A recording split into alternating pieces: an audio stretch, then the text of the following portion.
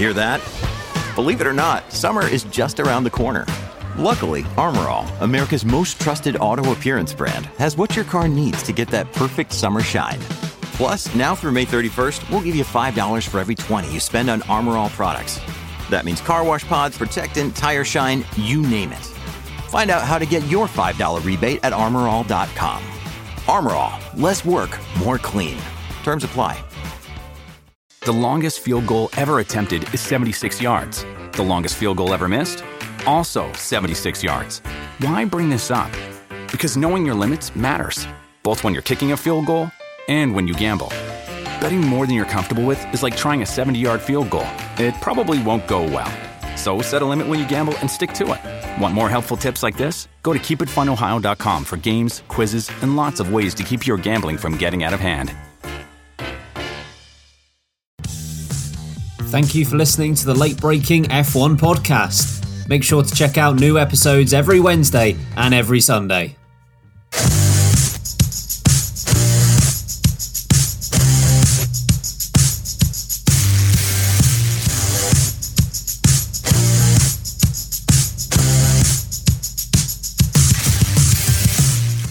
Hello and a very warm welcome to the Late Breaking F1 podcast presented by Sam Sage and me, Ben Hocking. Reviewing qualifying for the Hungarian Grand Prix. Sam, we're in new territory, a qualifying review. What are we doing? Honestly, Saturday podcast, I don't know what's going on, but at least the world of Formula One blessed us with another sensational qualifying session. Yes, thank you to the racing lords. How good has qualifying been this season, let alone just what we just watched, right? Absolutely phenomenal. They're onto something with this format. I know sprint races are prevalent, but I think they might be onto something with this. The Q3, Q2, Q1 format really does seem to be rising through the ranks. Sprint races better be looking over their shoulder because it's coming. I think there's a future for it, you know. I know it's a bit controversial. Give you a quick run through of what happened in qualifying in terms of positions. So Logan Sargent 20th, Magnussen 19th, George Russell a surprise knockout in Q1 in 18th. We'll touch on that later on. Yuki Tsunoda 17th, and then Alex Albon was the last driver out in Q1 in 16th. Q2, Pierre Gasly in 15th, Stroll 14, Ricciardo 13. We'll touch on that later on. Esteban Ocon 12th, and then Carlos Sainz, who was on the front row here last year, just 11th this year. And then finally, Q3, Nico Hülkenberg again appearing in Q3 in 10th. Perez 9th, Alonso 8th, Bottas 7th in a good day for Alfa Romeo, Leclerc 6th, Zhou Guanyu starting in 5th place, 2 McLarens on the second row, Piastri 4th and Norris 3rd, Verstappen in 2nd, and then Lewis Hamilton, and we'll start with this, claiming his first pole position since Jeddah. I think we're going back over 18 months since his last pole position. What did you make of his performance? I mean, there was a little part of me that remembered I used to be a Lewis Hamilton fan when he first came to the scene, and I think despite him. When he crossed the line and it went to 0.003, the gap between like that, I don't care who it is. I don't care whether it be Sergio Perez and Verstappen, it'd be Leclerc and Sainz, whether it be Sargent and Albon. I don't care who it is. That gap in qualifying is what we live for. Inject it into my racing veins because that is what Saturday is all about. The time limit there is so small. Like the things you could do in that time are, impossible to really think that they are 0.003 across a whole lap. Incredible performance from Lewis. And you got to feel sorry. We're going to get onto this more detail later, but George Russell sitting down in 18th place has just watched his teammate capitulate the Red Bull dominance that we've seen for the entirety of this season. It was phenomenal. It made for great viewing. It showed that we've got some competition, and it has lit up the idea that this weekend, Hungary once again delivering an already banger of a weekend. I mean, I loved it. Ben, what did you think? Yeah, qualifying is good fun, especially when we were 2 sectors into Lewis Hamilton's final lap as well, because we noticed on the first run, especially for Max Verstappen, that the Red Bull was particularly good in that final sector because it looked like Norris and Verstappen on their first runs were very similarly paced. I was expecting it to be close. And then all of a sudden, Verstappen pulls out that third sector. So even with Hamilton having maybe a 2 tenths advantage or so through the first 2 sectors, you thought, well, it's probably going to get very close to 0 in the final sector. I remember just turning to Laura going, this is going to be close. This is going to be very close. And 0.003 is about as close as you can possibly get. But yeah, you're right about George Russell. I think this is the type of track where clearly it's favouring Mercedes as a team. It's a track where overtaking is difficult, and you've got one car starting in first place and the other car starting in 18th. So I know Lewis Hamilton had some bad luck in Q3 of last year. From DRS failed to work. Yes, so and that at least helped George Russell get pole position, or I guess you could say that Hamilton probably would have been in the fight for pole position last year. So it feels like it's taken a year to come around, but the karma has eventually come through for Lewis Hamilton as he claims pole here. Based on his pace, and obviously Verstappen's been something of a constant on pole position over the last couple of months, do you think, therefore, Hamilton can challenge? Challenge for the race win? I don't know. I mean, when you look at Hamilton's record here, this is what, his 9th pole at the Hungaroring. I think he breaks Schumacher's 8 record at Japan, I think it was. Which, don't get me wrong, that's an incredible feat to take 9 pole positions at any racetrack. I think it's not Lewis Hamilton that will be the factor tomorrow. I think it's whether the car, during their long runs, can hold back Verstappen and actually the McLarens. On that medium compound tyre, McLaren look absolutely phenomenal. They look so fast. And I don't know about you guys, I'm a little bit nervous about turn 1 when Lewis Hamilton and Max Verstappen potentially go wheel to wheel into a braking zone for the lead of the race for the first time in arguably since the season that ended with Abu Dhabi. It feels like a lot of tension could happen there, but Verstappen has publicly said starts are not good for the Red Bull car, and Lewis Hamilton is publicly very good at getting off of the line. So you never know. Down to that turn 1, we could see some real chaos. But I do think that, unfortunately, despite it being a hard track to overtake on, which might benefit Lewis, I can't see the Mercedes going on to win this race. I genuinely believe that Lando Norris has more chance of winning this race than Lewis Hamilton does come the end of Sunday.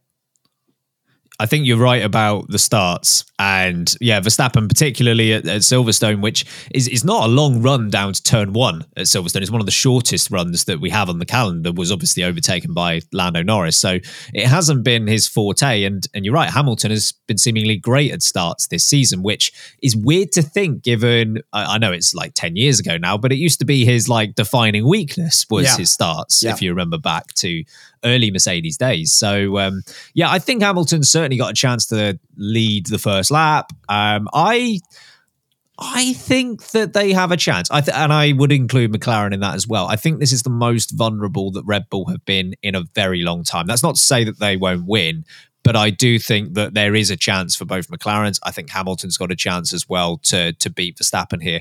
It's going to be so strategic. Strategy is going to be the ultimate decider here, because there are talks that it might be a 3-stop race, and it wouldn't shock me if it does end up being that. I think we are looking at least 2. Lord, give me a 3-stop race between 3 different constructors to potentially win this. I will leave my body and have an outer body experience if that's what we get tomorrow, because we've been craving it. We've needed it all season long. We need that level of strategic yet pace-based brilliance. And I think the undercut here is going to be so crucial. If you could get your car into a moment of clean air where you get a couple of laps before the next car pits, that could be the decider. Break that DRS, get ahead, keep your tyres clean. If Hamilton were to risk it, go for that undercut early and drop into a 5-second pocket, that could be the race win or the race loss if it all goes wrong. Safety cars obviously really crucial here as well. You never know who's going to end up binging it. I'm so glad that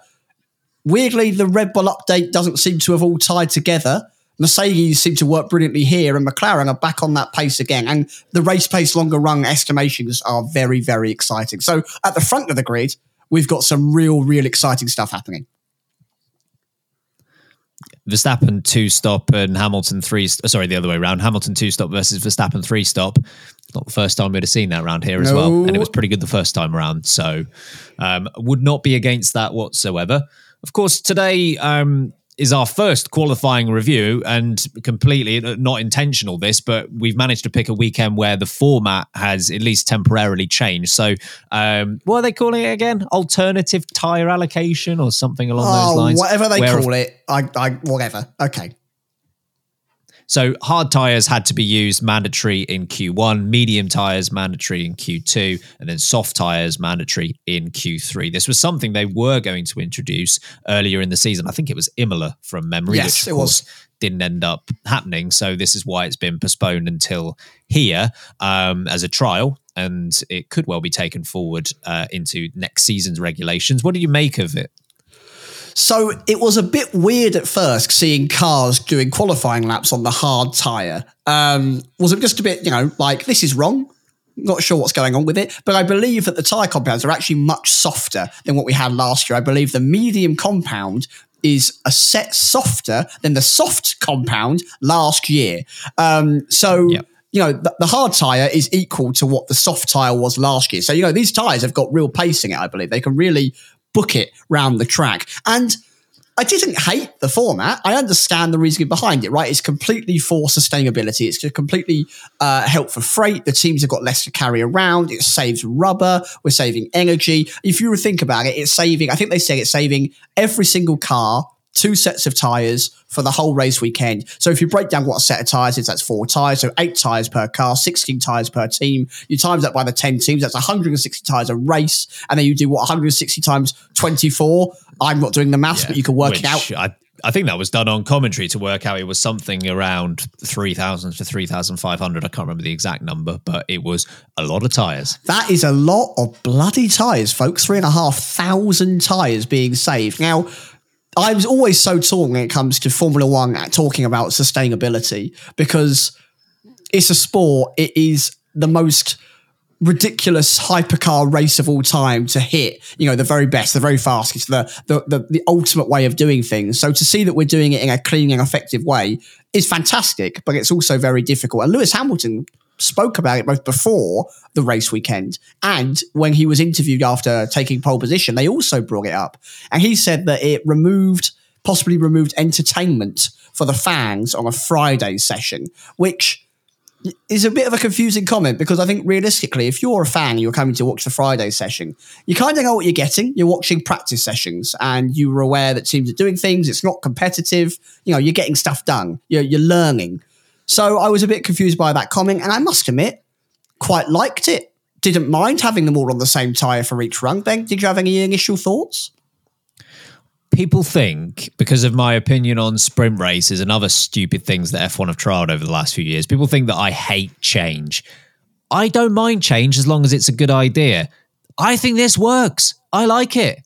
I think it provides more of a rounded challenge for the teams where, yes, they need to be quick on all 3 compounds of tyres. And we saw there were teams that were better on the softs than they were on the mediums, and better on the mediums than they were on the hards.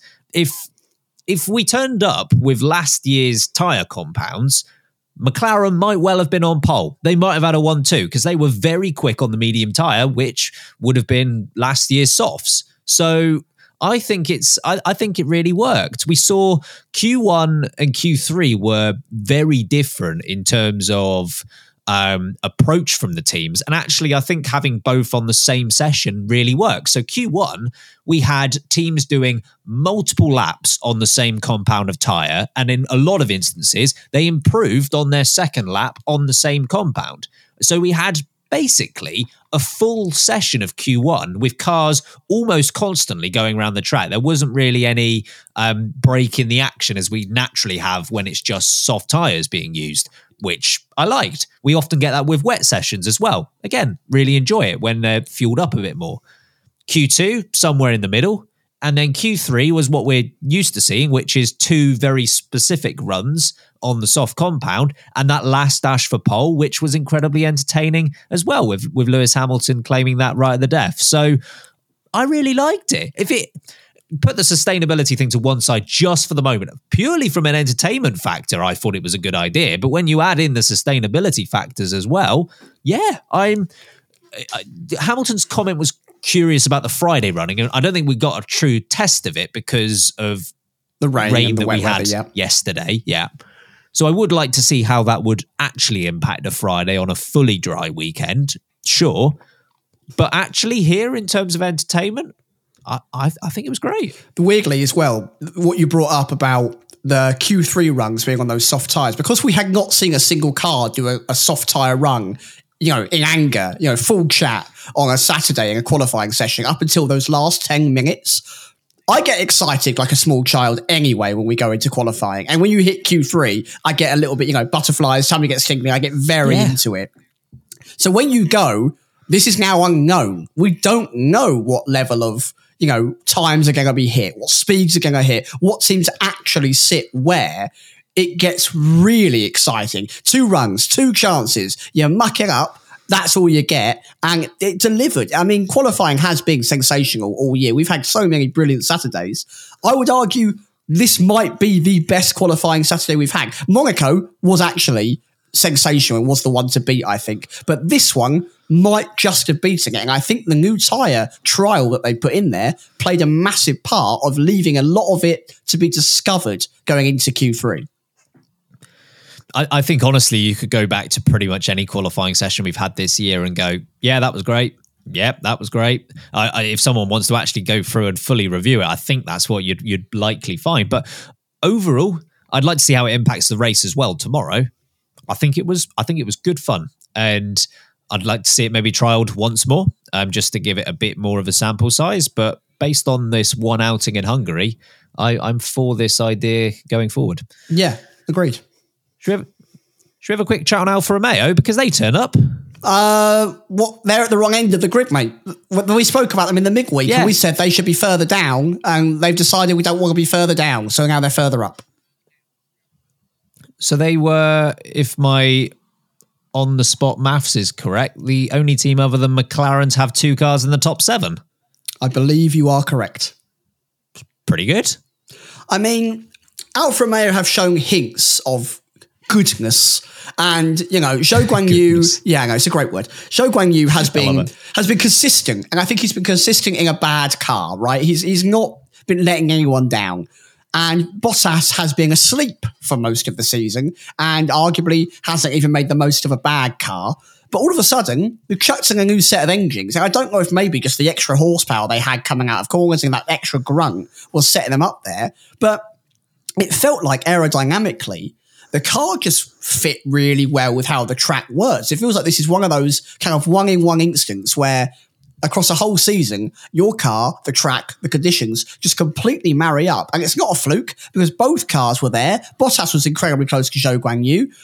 Both of them could challenge for strong points. And this really could be the difference for a team like Alfa Romeo between being 9th or 10th in the standings and possibly coming 6th or 7th if it goes really well for them, and that's a lot of money. That's a lot of quiche in the old pocket. So I think, I'm not going to talk about it too long, but if I questioned when it got brought up that they had new engines in the car, I really went, you've brought new engines to Hungary. That's like bringing new engines to Monaco. What are you gaining? Something's worked for them. That extra oomph down the straights has helped, and the aerodynamics are clearly functioning brilliantly. Both drivers turned up. Props to them. Perhaps even more encouragingly, because I think they did very well to get through to Q3 and they put together a good performance to get 5th and 7th. And you're right. I mean, Zhou had the better in Q3, but Bottas was right on the pace throughout the first couple of sessions as well. So they're right in there. They were at their best in Q1 with the hard tyres, I think. Long race pace. And that bodes very well for tomorrow because that is surely going to be a tyre that is quite frequently used throughout the day. So we'll see how far they can get up, but that is an encouraging result for them. Okay, we're going to take a quick break. On the other side, we'll discuss Daniel Ricciardo and his return to qualifying in Formula One.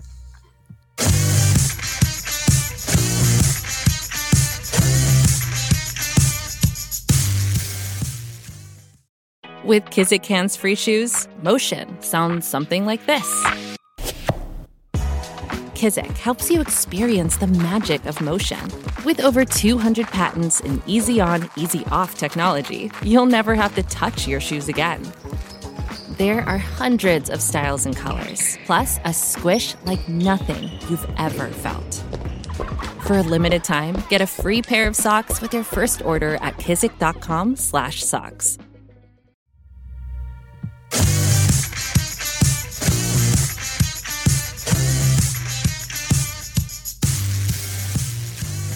Daniel Ricciardo has been the talk of the town for the last week or so after his return to F1 via AlphaTauri.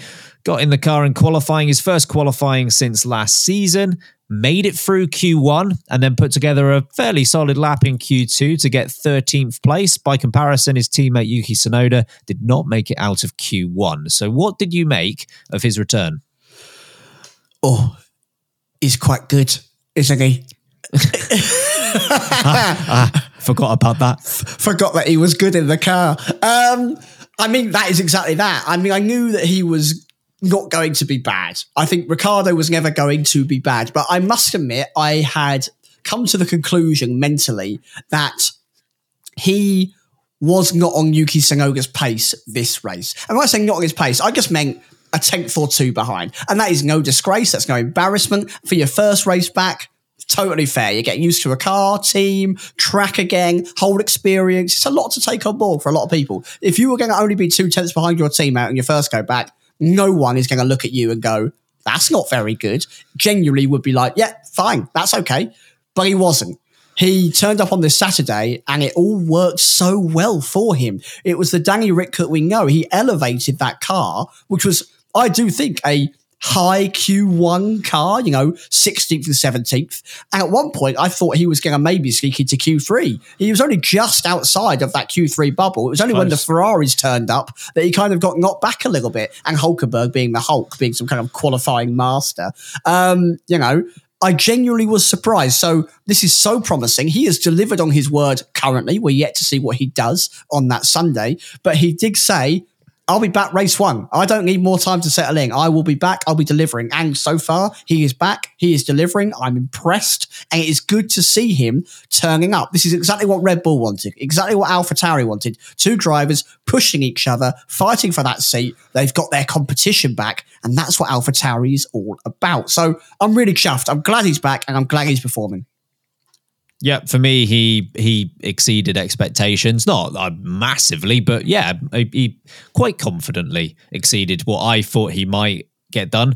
I went into the session thinking if he finishes 16th, that's fine. I think that would have been a fairly good result, even though that would have been a Q1 knockout. I think if he was at the top end of those drivers that got knocked out, based on where that car is, based on how long he's been out of a seat, 16th, even 17th, I think would have been okay. And certainly early in the session, that's roughly where they were. I think there was a time where the 2 AlphaTauri drivers were indeed the 2 slowest cars in the session. But, we saw them jump up to, was it 4th and 8th or something along those lines? 4th and 7th, yeah. 4th and 7th, with Yuki Tsunoda being the lead of those 2 on that run, at which point you think that's probably what we were thinking, in that they were out on fresh tyres before everyone else. They both made a jump as the car was getting quick. Sorry, the car was okay, but the track was getting quicker. But Yuki Tsunoda maintaining that 10th or 2 advantage. But then on the final run, really that's where the greats come out. And Daniel Ricciardo pulled out the lap that he needed to make Q2. And arguably, I think his lap in Q2 was just as impressive as his lap in Q1. I think that no one was really expecting him to make Q3 because that AlphaTauri just hasn't made appearances in Q3 this year. But he was in the mix. Like he outqualified Gasly, who I appreciate did have a lap taken away. I can't remember off the top of my head who was 14th in that session, but was it Stroll? Stroll 14th? I think, yeah. And then Ocon lost his lap, so he went down to the bottom, didn't he? That was Gasly went down to the bottom. Yes, but sorry, yeah, Ocon I think was Ocon was 12th. But he was in contention, which is exactly what you needed from the first day. Now, it is going to be the Sundays that are going to be the all-important factor for him. Can he perform? Can he consistently get back in the car? Because it's all okay having that 1 lap pace and rediscovering that, but can he do that over the course of a 60, 70 lap Grand Prix? It remains to be seen. But yeah, this was, if I had to rate it out of 10, I'd probably go 7 or even 8. I think that was very good. Yeah, I'd give it a solid 8, if not 8.5 actually. I think if he was P11, if he got to that spot just before the Q3, I'd be knocking on the doors of a strong 9, I think. Probably not one we were expecting, but Daniel Ricciardo did outqualify someone by 5 positions, that man being George Russell. George Russell had to sit on the sidelines as he watched his teammate Lewis Hamilton mop up pole position. George Russell starting 17 positions lower than that at the track where he got pole position last year. So clearly, the Mercedes did have pace here that George Russell couldn't extract at the dying embers of Q1, with traffic playing a huge part in that. What did you make of the closing moments of Q1 and George Russell's predicament going into the race tomorrow? Firstly, the emotional damage that this must have done to any driver, to see, not only was he on pole here this time last year, he's out in Q1 and his teammate has managed to completely emulate what he managed to do last time out. Just shows you the level of promise and capability that car had. He should and could have comfortably been in that top 5. And I've argued he should be on the second row next to Norris as a minimum, really. He should be sat there, I argue, 4th or 3rd as a real minimum. The car clearly has that capability. So not good enough from George Russell. And why don't Mercedes send the cars out earlier in these early sessions? They were really playing with fire. It came round to the end of Q1.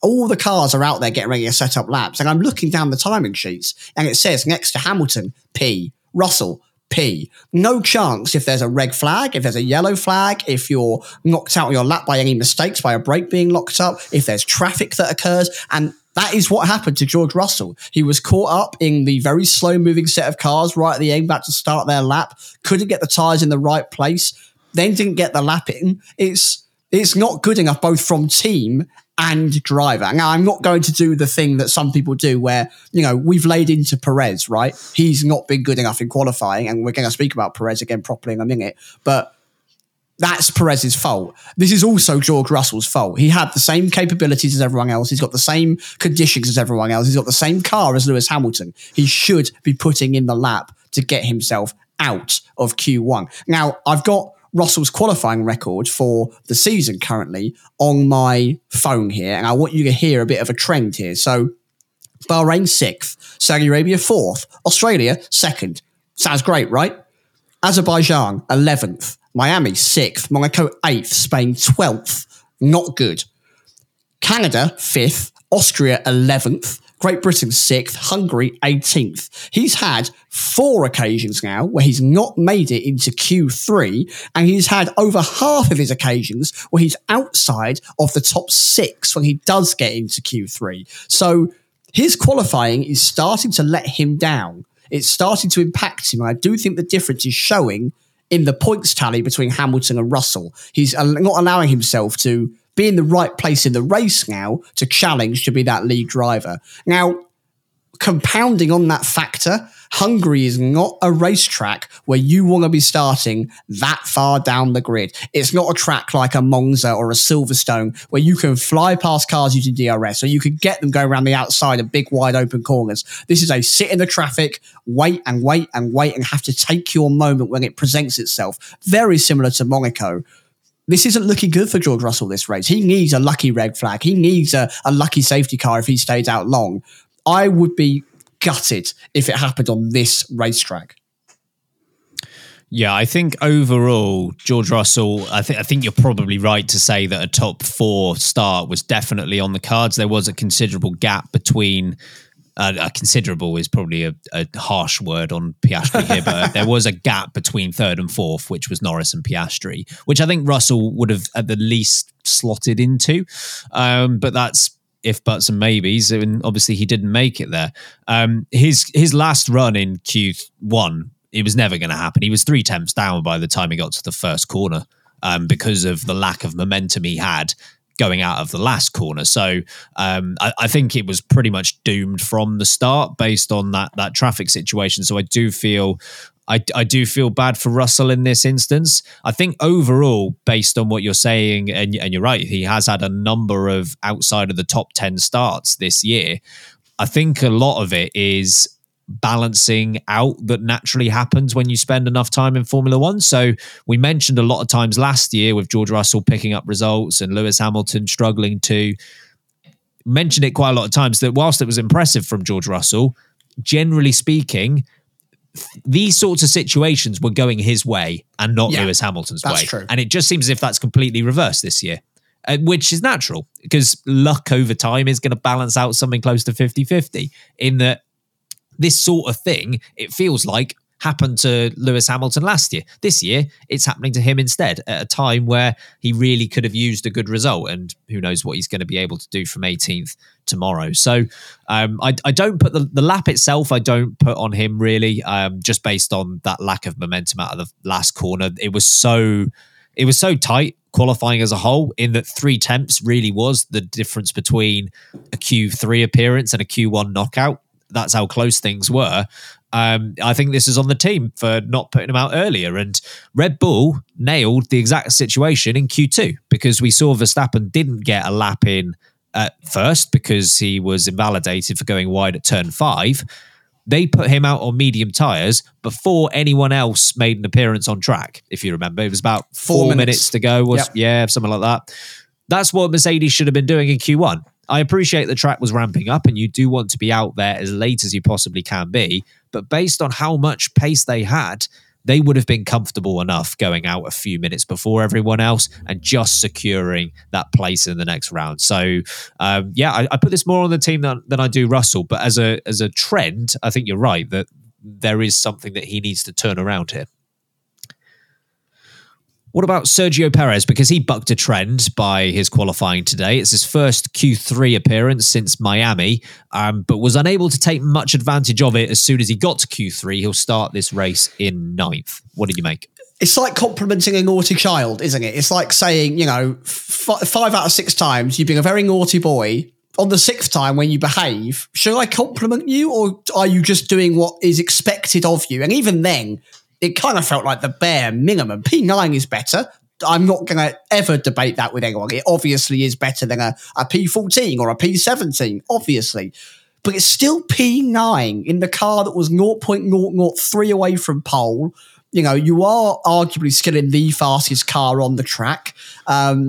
You realistically should have been in the top 5, I think. And 5th place, I probably would have been, all right, you got yourself in a good spot for the race. You can make it up from here. I still think 9th place, with how the track is going to be really tough for him to move forward. It's better. It's not good. That's my analysis of this situation. I think he maybe has taken the pressure off himself a little bit due to the fact that Russell underperformed. Sainz went out, of course, in Q2 as well. Verstappen didn't get pole position.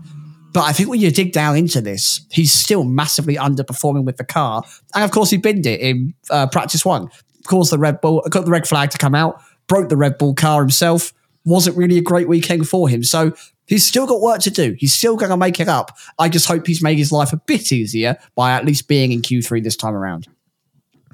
Yeah, I think overall Q1 and Q2 were pretty good in that Q1 there wasn't really much to separate between him and Verstappen, and even in Q2 I think it was about 2 tenths, maybe 2.5 tenths, in which case if you emulate that gap into Q3, Perez is probably starting 4th here, which is 5 positions higher than what he's actually starting, and ultimately Verstappen being able to pull out an extra tenth or 2 in Q3 and Perez not being able to do the same thing is the reason there is such a gap between these two drivers.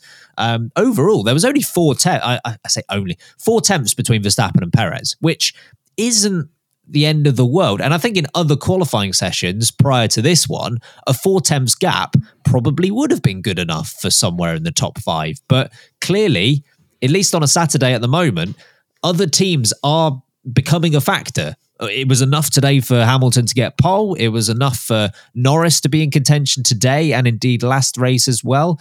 The Ferraris, of Charles Leclerc today, they're still in the mix too.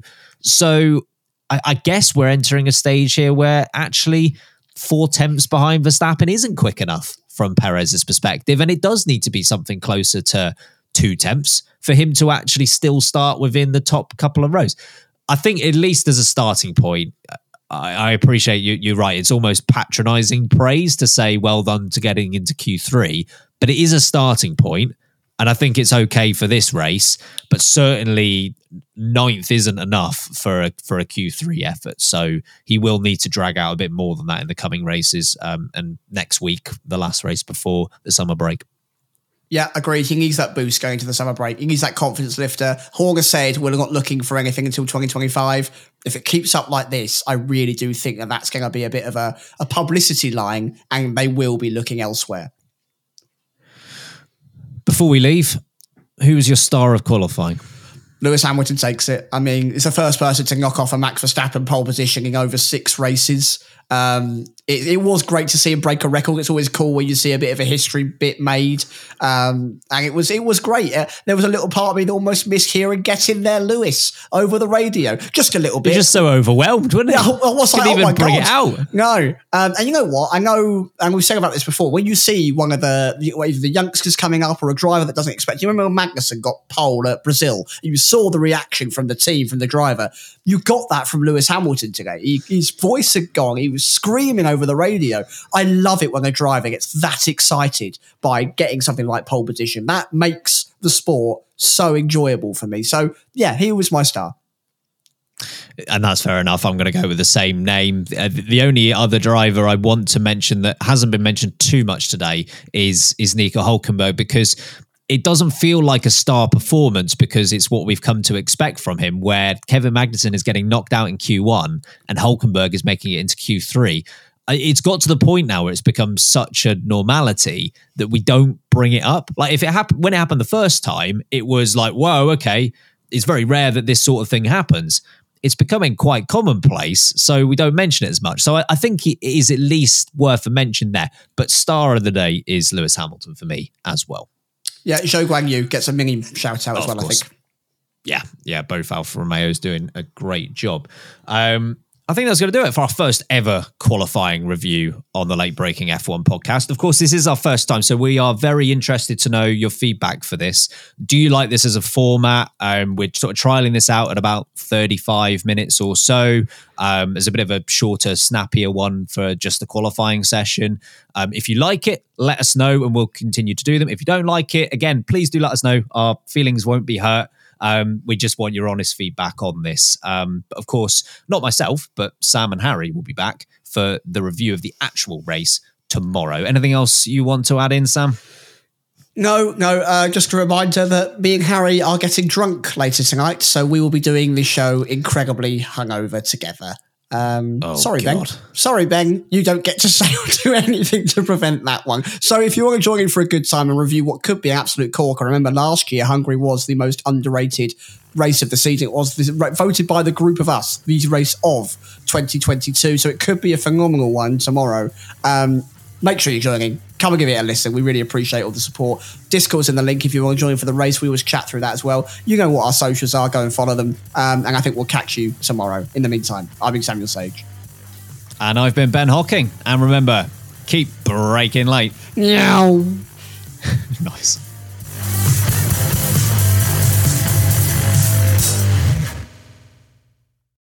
Sports Social Podcast Network.